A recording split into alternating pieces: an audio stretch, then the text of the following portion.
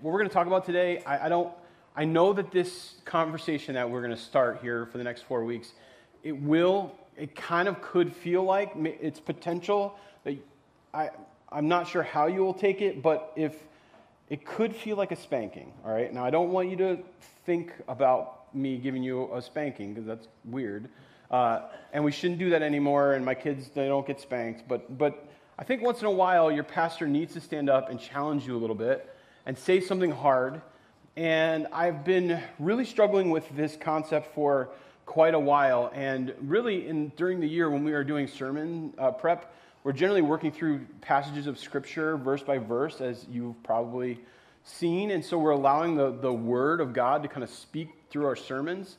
But these 4 weeks, the next 4 weeks, are just me sharing my heart with you on a trend or a problem that I think the church has, and I also think we have as individuals and as part of the church. Okay, so I'm not leaving anybody out. I do think that we are purposeful to work against this, and that includes me sort of reminding you on a regular basis that this is a problem for all of us. I think I started to think about this problem, and I'm gonna kind of tell you what it is in just a second. But I started to think about this about 3 years ago. There was a survey that came out from Barna. It's a survey group where they survey Christians on a lot of different topics. And one of the topics that they asked about Christians, they said, hey, how do you feel about, do you think that it's wrong, I'm going to paraphrase this question, but do you think that it's wrong to share your faith with somebody with the intention of trying to change them from their faith to yours? Okay? So I want you to just process that question and think about how you feel about it for a second. How do you feel about it, or do you think it's wrong to share your faith with the intention of helping someone transition from whatever faith they have to Christianity? That was the question that was asked. And for most of our history as Christians over the last couple hundred years, I think most of the time people would say, and even in this survey, people still said, like at about 97% clip, that they believe they should be sharing their faith in some way. Okay, that was part of being a Christian, was to be, like evangelism was part of what it meant to be a Christian. Evangelism just means to share your faith, right? To live it out in front of other people, or to be someone who declares God to the world. That evangelism was part of your faith, but do you believe that it's wrong to try to share your faith with the intention of switching somebody from where they are to following Jesus? And the answer had kind of always been pretty much 100%, that's good. We want people to know Jesus, right? That's the goal of sharing your faith, is to let people know Jesus. But this started to shift maybe 10 years ago, maybe 5. It's really hard to understand or tell, but millennials, so people in their mostly 30s, right, to early 40s to late 20s maybe, at a 47% rate said that they thought it was wrong to share their faith in such a way that it would cause someone to switch their faith from one thing to following Jesus. And it's just something that kind of rolls through my head every once in a while, that like 3 or 4 years ago, that stat kind of woke me up to the idea that there's just this changing concept when it comes to sharing your faith, when it comes to evangelism. And full disclosure, I'm probably not a millennial. I'm barely a millennial. I'm 43 years old, so that puts me at the very, very top end of this generation of people, mostly in their 30s. And I would say I have probably come up in the church as a teenager in my youth group. We were very evangelistic, okay? So I'm talking, just if you've been in the church for a long time and you've gone through some of these waves, tracts. Anyone remember handing out tracts? Little pamphlets that basically say, hey, you're going to die and go to hell and you need Jesus and you should change and accept Jesus. And we would just hand these things out, right? That was one method that I learned. There was another method that we learned called evangelism explosion. Okay, so as a 15, 16-year-old, we would go down the street. Think about that. Evangelism explosion. It had fancy colors, and the X was really prominent in the logo. It was 90s, super 90s. You go down the street and you knock on people's door, and when they open up the door, you say, would you mind if I asked you a question? If they go, sure, you say, if you were to die today, do you know where you would go? That was the beginning of evangelism explosion conversation, door to door, right? What kind of psycho shows up at somebody's door, and that's the question that they lead with? Are you serious? But as a teenager, I loved to argue with people, and I loved kind of defending my faith. So I would just argue people into loving Jesus. Right? That was my thing when we did Evangelism Explosion. It was like if they brought up any kind of problem, I would just push right through that, and I'd be throwing scripture at them as quick as possible, and I'd be explaining why that doesn't make any sense. And this was before YouTube existed or the internet was helpful. Like, there was no internet. So pretty much it was just like, do you know enough stuff to be able to talk to somebody? And, I don't think anyone, and maybe in the history of the world, has ever come to Jesus by losing an argument. But that's what we were kind of taught to do, right? Other things I can remember, there was this play that went around called Heaven's Gates, Hell's Flames.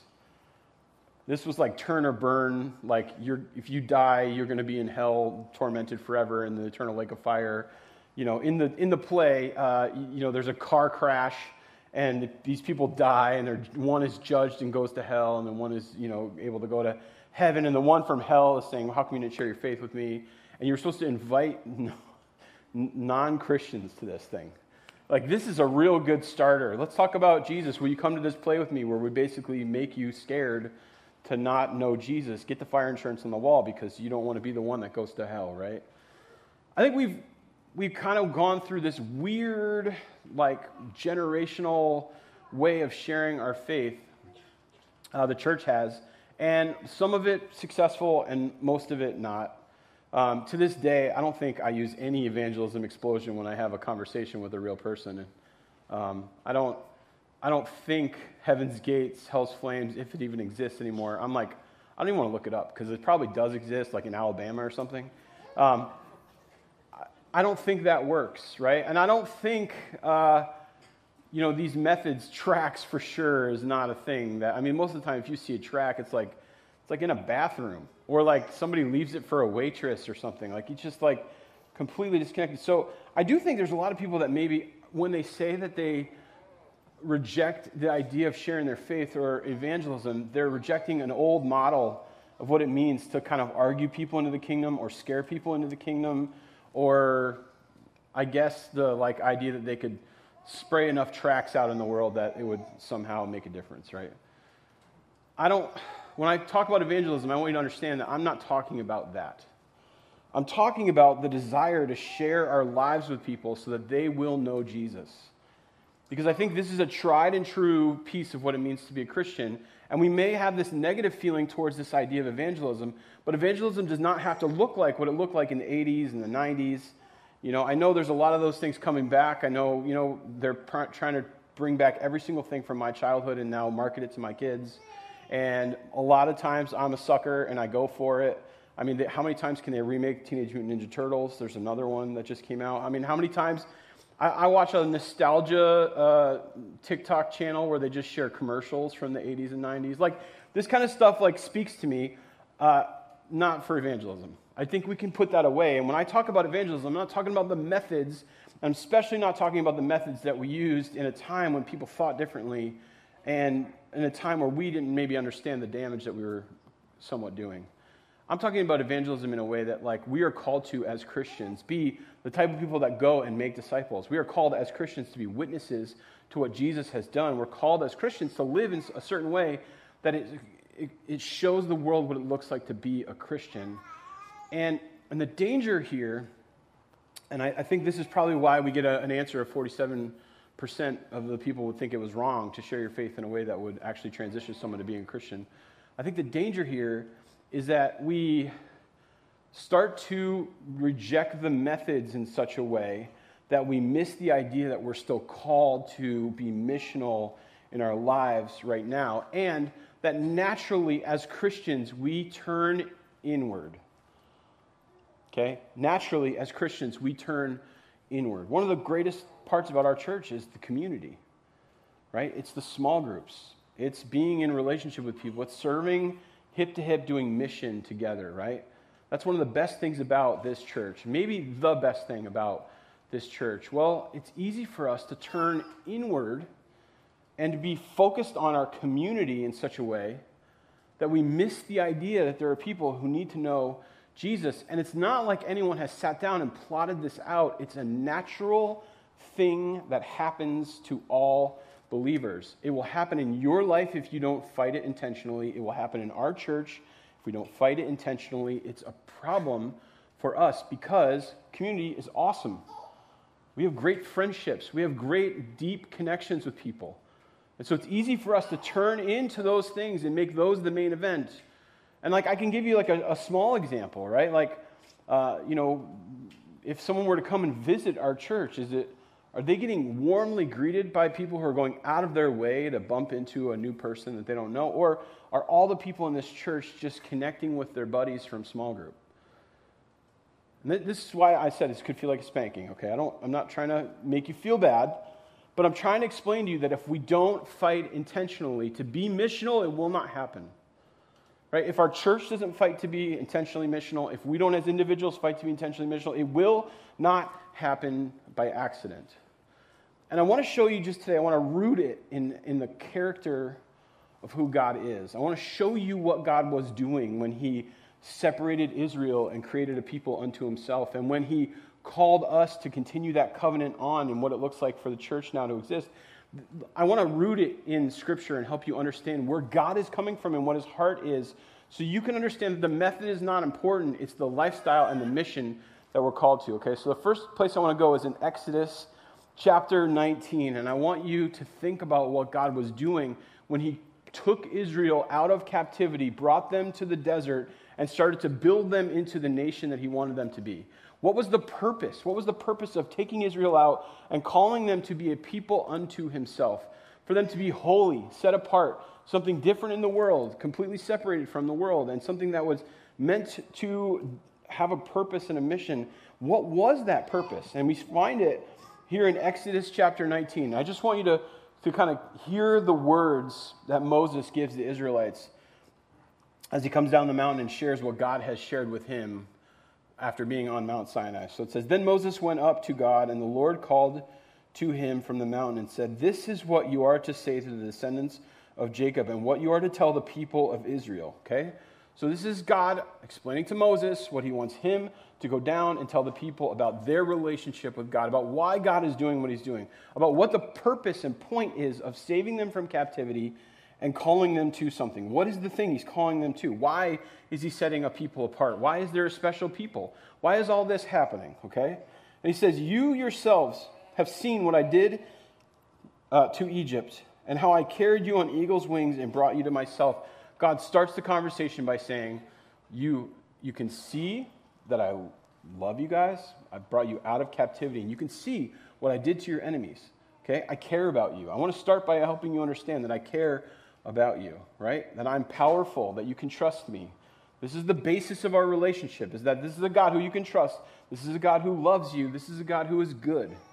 Okay? And so he kind of lays that out for Moses to share. He says, "You've seen it.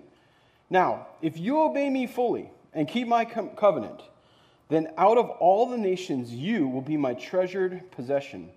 Although the whole earth is mine, you will be for me a kingdom of priests and a holy nation. These are the words you are to speak to the Israelites."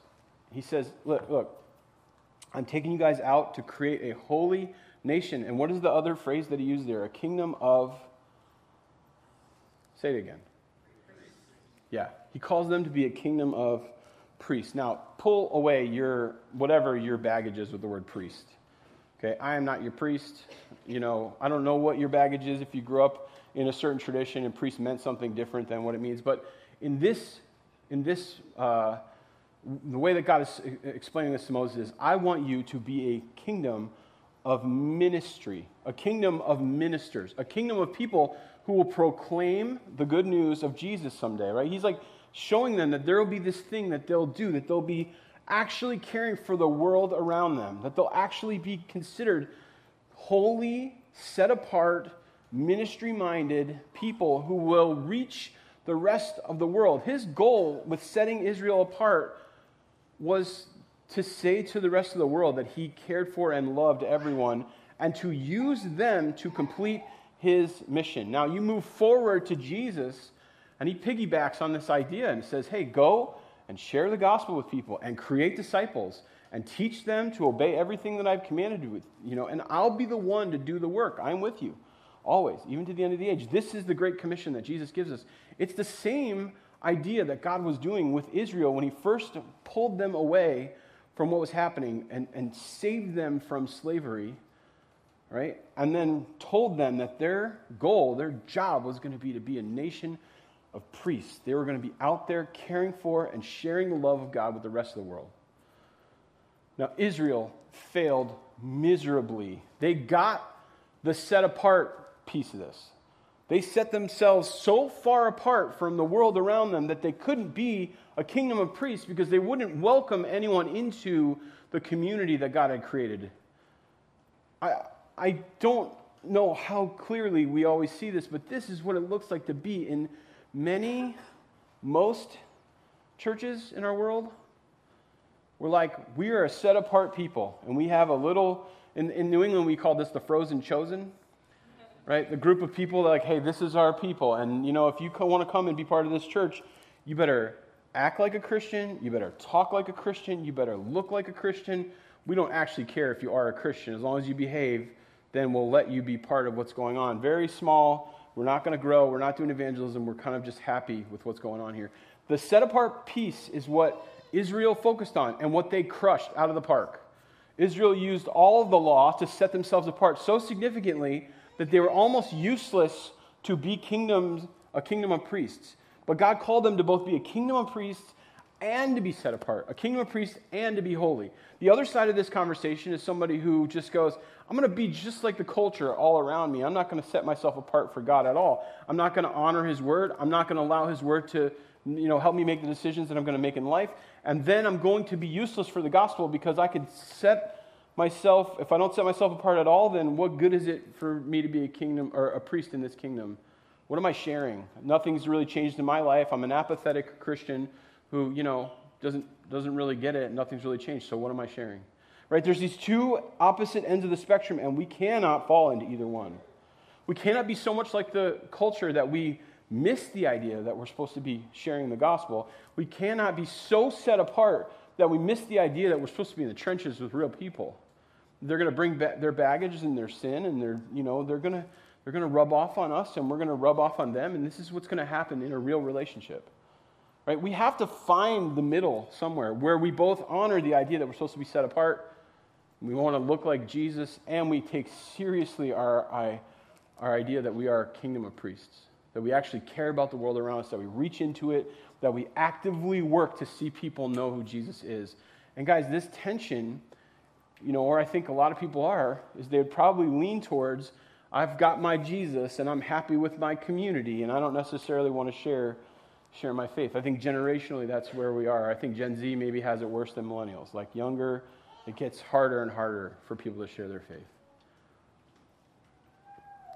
And I want us as a church to keep this in focus because we'll naturally turn inward. You will naturally turn inward. Some of you guys may remember this too. I feel like the further away you get from you being saved or having salvation, the further away you get from the excitement of what it means to share your faith with somebody. You might be thinking at some point in my life, I did share my faith with a lot of people, and now I kind of don't find myself really sharing my faith anywhere. I'm in that tension at work where I can't really say much, not really being purposeful about creating relationships in my neighborhood. I've had this conversation with family members before, and it hasn't gone well, so now I just leave it alone. I've got that friend that I'm not sure about, that I just really wish I could get through, but I've just kind of given up on what it means to... I think a lot of us have apathy when it comes to being missional. But God, from the very start, separated Israel so that they would be a kingdom of priests and called them to be holy. Right? That this was God's plan all along, that God has called his people to be a nation of priests. And I want to share with you just one way in which God called Israel to do this, because I just think it's the most beautiful, weird thing. In that day and age, to be welcomed into an area, right? So if let's say you were a Moabite and you wanted to come and be part of Israel, for you to move from Moab to Israel was not really a thing that happened, right?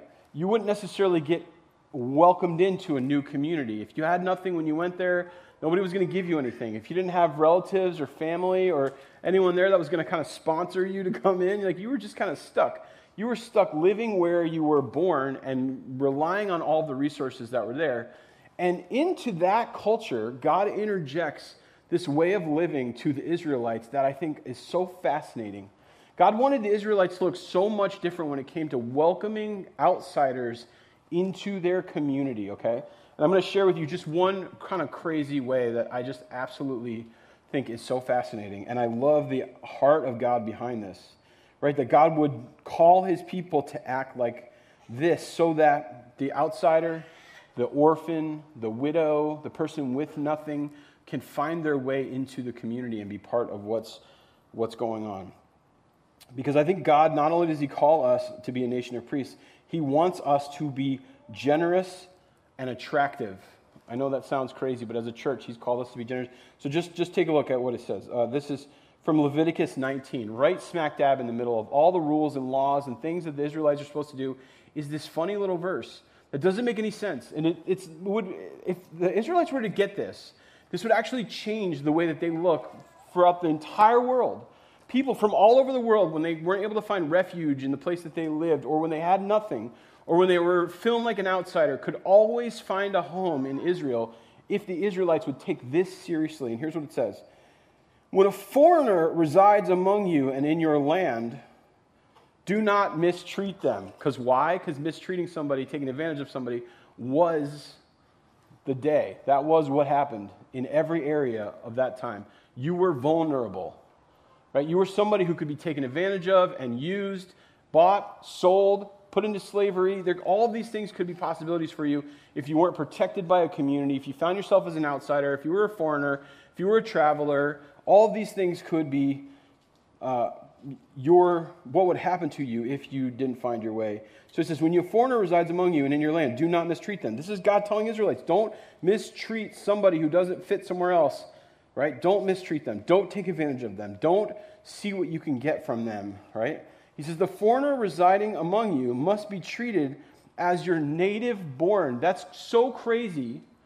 Right? It makes no sense at all. These crazy people who have separated themselves from the culture all around them, they eat weird, they dress weird, they do all kinds of weird stuff. They're saying, hey, this person who comes in and knows none of your customs, who's going to offend everybody, who doesn't understand what it means to be a Jew, just welcome them in. Just treat them like one of your native born. Just be like, well, that's so-and-so. He's just like that, right? Like, just make space for the oddball, the foreigner, the orphan, the widow, the person who's disconnected. Just make space for them and allow them to be part of your community. This would have been like absolutely transformational, but this isn't the part that I love.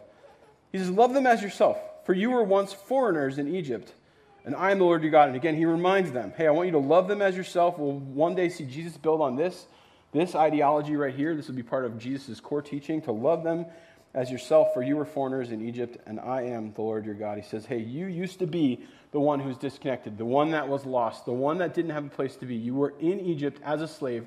I want you to welcome people in because you know what that's like. You've been there. Like, our church, I pray this all the time, that we do not become a country club for Christians. I do not want us to become a country club for Christians, and I think that naturally that happens. We're coming up on our 5-year anniversary, and I think 5 years is just about enough time for us to need to be reminded of the idea that we're not a country club for Christians. We're not a museum. We don't expect people to come in and act right and have it all together. We say and believe, and I think most of you guys, if I said, hey, what's our mission as a church? You would say, we're an imperfect church for imperfect people. That's our number one value. It's not our mission statement. Our mission statement is always in pursuit of Jesus and the people he loves, right? But you would probably mistake our mission statement with, we're an imperfect church for imperfect people. Why? Because I'm such a mess, right? So I'm such a hot mess. And you're like, if that guy can be our pastor, then all of us are welcome here. Sort of. It's important to us. And we make a way for people to come and be part of this, even when they don't act like they're supposed to. And even when they bring their baggage and stuff with them, we make room and we try to welcome people in no matter what they come with. And I've been in conversations with people that say, hey, you need to disciple this person out of this church, right? You need to make sure that they understand that they need to get with the program or they got to go. To which I've, in that conversation, lovingly said, hey, there's probably another church down the road that's better for you. That we take this very seriously, and it's very important to us to be an imperfect church for imperfect people, right? And 5 years is probably enough time for us to kind of remind ourselves we need to be a hospital. People show up bloody. They were in a car crash. Things aren't going well in their life. They're bringing their baggage with them. And we are healing people on the fly. That's what we're called to do as Christians. To heal people on the fly. This looks a lot more like a battlefield hospital than it does a museum or a country club. Right? We are welcoming people in with whatever baggage they have and whatever damage has been done to them and whatever they've struggled through, and we're saying, you are welcome here. Let's talk about who Jesus is. Right? That's the goal for us, that we would be, and I love this idea or this concept, which I did not create, but this idea that we would be wounded healers. That our job in this hospital is to be healing people on the fly as we even share our own stuff with each other and heal each other. Right? That our relationship with Jesus would be the core of what it looks like to be always being called into and healed into who God wants us to be, and offering that to other people and welcoming people with their baggage and on the fly working with them so that they can understand the gospel. That's what it looks like to be a church. And that might not make us the biggest church in the entire world. That might not make us the richest church in the entire world. Those are things that, honestly, that's not our goal. Our goal is to reflect Jesus into this world and to be the kind of people that understand our call is to be a kingdom of priests and a holy nation, to be set apart and to be hip deep, knee deep, right into the muck with people, working with and helping them get to where God has called them to be. That's what it looks like for us to be the church.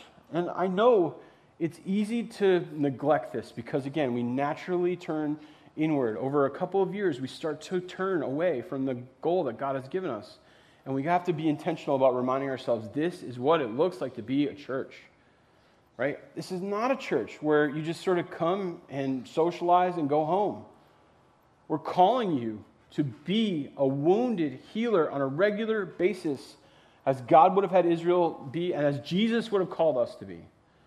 Right? That's what it looks like. And here's the beautiful thing that I was starting to mention here about what God called them to do. He says, okay, so I want you to be this like kingdom of priests. I want you to be set apart, a holy nation. I'm going to ask you to treat foreigners like you're native born, okay?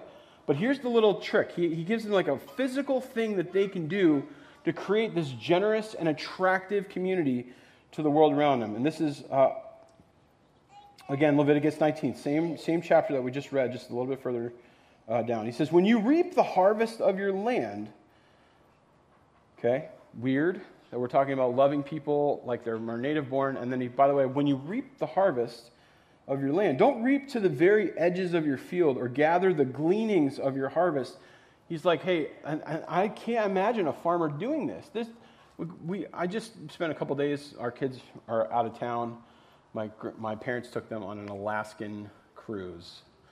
I know, I'm like, hey, what about us? So, sorry, Mom, if you're listening to this later. So me and Marty, we went to this little Airbnb. It was in the middle of nowhere, farmland everywhere, right? It was a grain silo that had been turned into an Airbnb. I highly recommend if anyone's looking for a nice getaway in the country. It's close enough to Rochester that you can still do some stuff or go to a restaurant or whatever, but like it's in the country, right? Like it's just corn and cows, right? I can't imagine one of these farmers, right, not getting every piece of corn on their land when they reap. They're so perfectly laid out and planted. And, they spend so much time making sure that it's healthy and that, everything's going to work out. And when they get to actually reaping, they want every inch of that field, right? They want all of it. And God tells the Israelites, hey, don't glean to the edges of your property. I want you to leave the corners of your property, of your harvest. I want you to just leave that out there. don't take it all. Why? What is the purpose of this? This is a crazy little thing. Like, if I told you, okay, guys, like, don't take all the way to the edges of your property, you'd be like, what are you? Like, we don't farm corn, right? It probably wasn't corn for them. He says, don't go over your vineyard a second time, not just your field. Leave some grapes on the vine. Don't pick up the grapes that have fallen. Leave them. Why? Why should we leave them? Leave them for the poor and the foreigner. I am the Lord your God. Deuteronomy, same thing. When you're harvesting your crops and you forget to bring in the bundle of grain from your field, don't go back and get it. Leave it for foreigners, orphans, widows. Then the Lord your God will bless you in all that you do. When you beat the olives from the olive trees, don't go over the boughs twice. Leave the remaining olives for the foreigners, for the orphans, for the widows. When you gather the grapes in your vineyard, don't glean the vines after they are picked. Leave the remaining grapes for foreigners, for orphans, for widows. Remember that you were slaves in Egypt. And that is why I'm giving you this command. And I think as we focus on what it looks like to be a community that's on mission, we need to realize that if we don't leave the corners of our fields and leave some grapes on the vine, just stick with me for a second. I know you're not a farmer. Then we won't be welcoming or leaving room for the foreigner, person who doesn't connect with God, who doesn't know what it is to be part of a church, the person who doesn't fit in most churches, the person who's not sure about what it looks like to have a relationship with God. Like, if we don't think about this all the time and keep it first and foremost in how we live, then I think we're missing it. And it's so easy to do. Look, I'm a middle-aged, nerdy dad. It would be so easy for me to go months just filling my house with people who I know believe in Jesus, in ignoring relationships with non-believers in my life. It would be so easy for me to just protect my family, my kids, and make sure that what they experience is this like smooth path of all Christians in their life. I think a lot of us have made a huge mistake in not raising our kids to be around non-Christians. That we've just created a like protective bubble around our lives to make sure that we don't ever become uncomfortable. You know what that is? It's a country club. You pay your due and they take care of you and make sure you're comfortable. You have your tea time, you have your lunch, you show up at the pool, right? Your entire life is built around hanging out with people who are the same socioeconomic status as you, the same race as you, the same Christian status as you. You spend time with the people that you most easily connect with to make yourself comfortable. And God has not called us to do that at all. He says you need to create an attractive environment that welcomes people into your community. And he goes, what it looks like is actually generosity. When you leave the corners of your fields unplowed and you leave the extra amount there, right, you are being generous. You could tell the most generous people in Israel were the ones with the widest corners left. I would have been a very generous person just because I'm very inefficient at, like, I would have had all kinds of little spots of food you could have picked up after me just because I would have stunk at it, right? But the most generous people were the ones creating the most amount of space for people to come and be part of what it is. And generosity is more than what you give to your church, right? Generosity is how you share your life. Great. Some give to the church, some don't give to the church, some give a lot, some give a little. How much of your life are you sharing with non-believing people? I know, this is where it starts to feel like I'm yelling at you. I'm not. I'm challenging you. Yes, you can go months without being around non-Christian people. But God has called us to share our entire lives, our livelihoods, what we have in a generous and attractive way to draw people into relationship with Him. It should be our goal as believers to surround ourselves with people that don't know who Jesus is so that we can influence them and let them know what it looks like to know Jesus. And I know you may have even felt uncomfortable with that phrase, to influence somebody.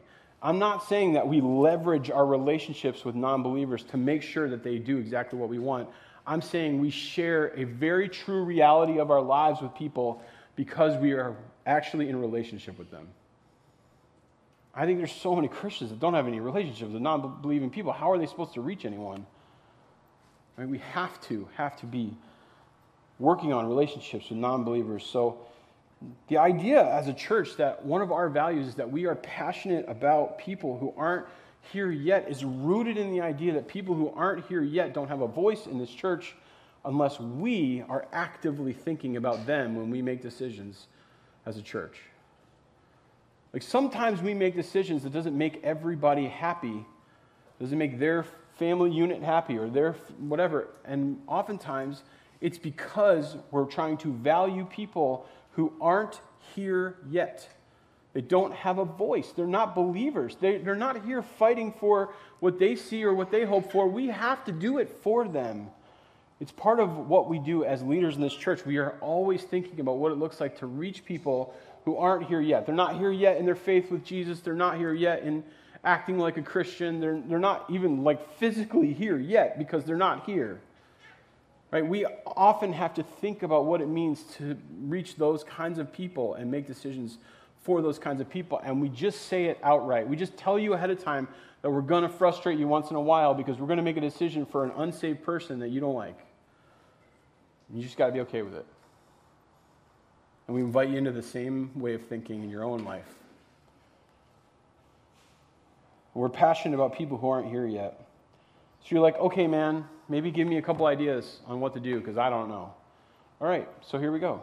Let me give you a few ideas. First, pray for lost people by name. Who would you be praying for right now to have faith if you were going to begin praying for lost people by name? And I did have one guy challenge me one time. You can't call them lost. You can't say that people are lost. No, listen, Jesus uses this terminology himself. Right? He came to seek and save the lost. That's our mission as well. So are you praying for, by name, a lost person in your life? A coworker, a neighbor, a family member, a friend? Do you have a relationship with somebody who's lost? And are you actively praying that God would open a door and allow you to have a conversation with them? Pray for a lost person by name. That will often change the way that you think enough to start you down the path of being actively evangelistic in how you live. Right? To just have relationships with people that you care about, that you're praying for, that you want to see know Jesus. The second idea that I have for you is share your whole life. You don't have to be perfect. Don't act like you are. That's weird and no one likes it. Invite them into your homes. Let them be around your children. Spend time creating relationships for the sake of the relationship. Right? Welcome people into your whole life. If you are truly a disciple of Jesus, when you invite a non-believer into your life, you're going to be a weirdo to them. You're doing all kinds of weird stuff that doesn't make any sense to them, that they have no reverence for. Right? Invite them into sharing your whole life with them. And this is just something that challenged me recently. Like, do I put on a front and make it look a certain way, or do I just let people come in and be part of our lives, and in that way share the gospel through the way that I live? I do believe that sort of millennials and Gen Z, so like 40 and down, man, for them to be part of your life and see you actually living this authentically is like everything. Like I think most people who have a negative outlook on who Jesus is or the church generally have that because of some hypocrite in their life who talked about Jesus and then lived like they didn't know who Jesus was. So live it out and share it with people. You don't have to be Billy Graham. Just be real.